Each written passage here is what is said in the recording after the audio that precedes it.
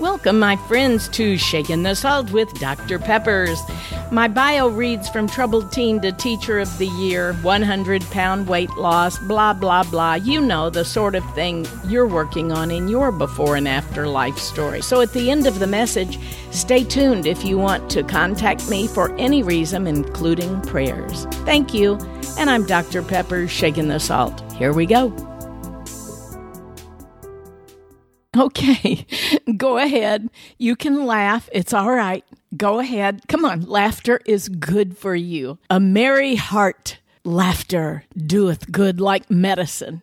Have you ever been in a situation where you are not supposed to laugh, like school or a very solemn occasion or even a funeral? I do workshops on humor and how to keep your spirits up, how to balance physically, mentally, spiritually, and emotionally. And one of those ways is to add laughter, to add joy to a soul that is down. And I have so many stories that I have collected, just things that have happened to my husband and me or my family or friends through the years. Stories that, everybody reminisces about something that was a hilarious time in their life. But if it's not funny when it's retold to other people, then save that for the people it happened to. But I have a couple that just go right along, and people are always sending me their stories too. So my very first one that I always was able to tell and get a laugh out of is our first date, the night of our first date. And that's when I lost my underwear. Now, before you go crazy, that's what everybody does, especially when I would tell this to my high school students. And they would even post things. Even now, I have kids that are in their 40s and 50s that are on Facebook with me that say, "I'll never forget when you told us about losing your underwear." And I thought, oh, great. Here I was teaching them English or speech or theater or something they were supposed to be grasping. And they don't remember what I taught. They just remember that story. So anyway, here goes. Very funny, very real, and very embarrassing. I had lost almost 100 pounds. This was right before I went away to college. And my first year at college, I was still losing. And so I had kept, most of my same clothes. I was wearing them baggy. But my first date with my husband-to-be, Bud, was a blind date that has been fixed up by a mutual friend, and his friend, his roommate actually, George, and my roommate, Drusilla, were going with us. So it was close enough we could walk. It was at the Coliseum, and it was a Jimi Hendrix concert. Down, down, down, down, purple haze all in my brain. Never mind, I won't sing that. But one thing that I had forgotten to do as I was getting ready for my big date. I had my hair all fixed. My makeup was perfect. I had taken a shower. I went to get dressed. I had a new straight shift dress, one of those straight dresses like girls of the 60s wore. And we wore them short with the long beads and the long hair. And I had all of that going on for me. And I was so excited. And I was running late. It was only about a half an hour because this was a Friday night and I had classes till about 4. Anyway, I've prolonged it enough. I went to put my underwear on, and I didn't have any clean new underwear, just my old, what were called Big Mamas. Literally, that was the name of the underwear brand. And I had a pair of Big Mama clean underwear. One pair. I was down to one stupid pair. So I put them on, and obviously too huge. So my roommate gave me a safety pin, and I turned it over and pulled the pants around and doubled them up, tripled them up practically, and put the pin in and secured it, and I was set. Didn't think a thing about it. Yeah, don't get ahead of me. I know you're already guessing it. Most people do. We were coming out of the Coliseum, and it had been a great concert. Bud had grabbed one of the posters off the wall when we were coming out. By the way, he kept that for 30 years until he sold it on eBay a couple of years ago for $2,500. Somebody wanted a 1969 Jimi Hendrix. It wasn't even a regular poster. It was called The Experience. Are you experienced? It was psychedelic, and yeah, it was authentic. So that's what they paid for it. I'm still prolonging this, aren't I? So 4 lanes on this Coliseum Road, and you would cross straight across the street in the middle of the traffic because their apartment complex was on the other side. So Drusy and George ran ahead of us, and Bud grabbed my hand, and I was just in heaven, and I thought, oh, he's holding my hand. And he said, come on.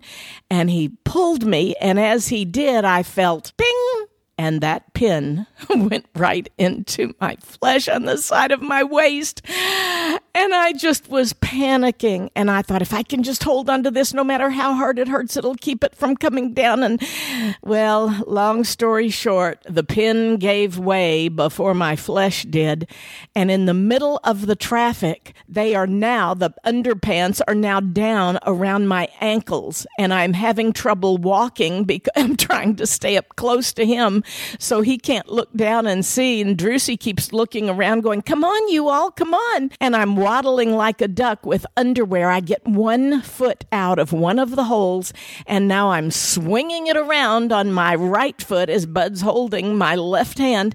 And he was looking at me like, what's wrong with you? He was probably thinking that maybe I had some kind of a deformity, but we finally got across the street, and I'm now just panicking because I'm walking and tripping over these big mamas. We get right up to their doorstep, and I was able to fling them off into the bushes right by their door. Now, remember, I have a skirt on. It was actually a shift. It was a straight top and skirt all in one piece. And I told Drusy, said, let's go to the bathroom. She said, what? I said, come on, I got to go to the bathroom. I need to talk to you a minute. She said, okay. And so the guys are looking at us like, yeah, that's what girls do. So Drusy and I went in there, and I said, Drusy, my underwear came off. She said, what? I said, my underwear went down to my feet, and I flung them under the bush in front of the door. She said, well, maybe we can grab them when we go out to walk home.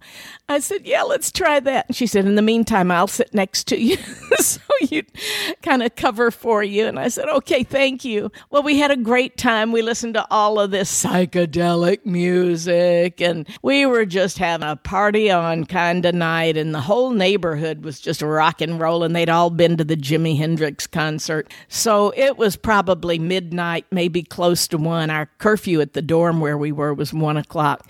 So we came out, and I thought, is there any way I can stick my foot under this bush and grab this?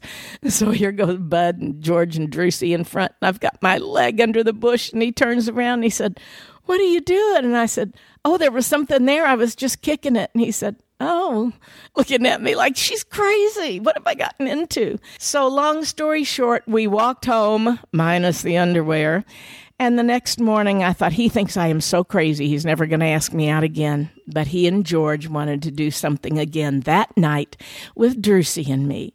So he called, and I said, well, of course I would like to. And then he said, okay, we'll be over there about 7. I said, great. And he then said, wait a minute. We had a wild party next door last night. I said, I know, I heard them. They were just rock and rolling. And he said, no, that's not what I mean. Somebody stuffed underwear under that bush where you were kicking that piece of stuff under it. And he said, when we saw those, we came out, he said, they were huge.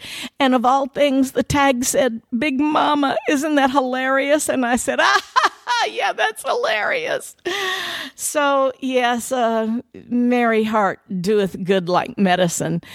Well, that was some 9 years ago, 50 years ago, our first date, and we're still together, still in love, and occasionally I still lose my underwear. I go up and down in my weight. That's what I meant. So thank you for listening to that raucous bit of humor. I'm sure you have stories of your own to tell.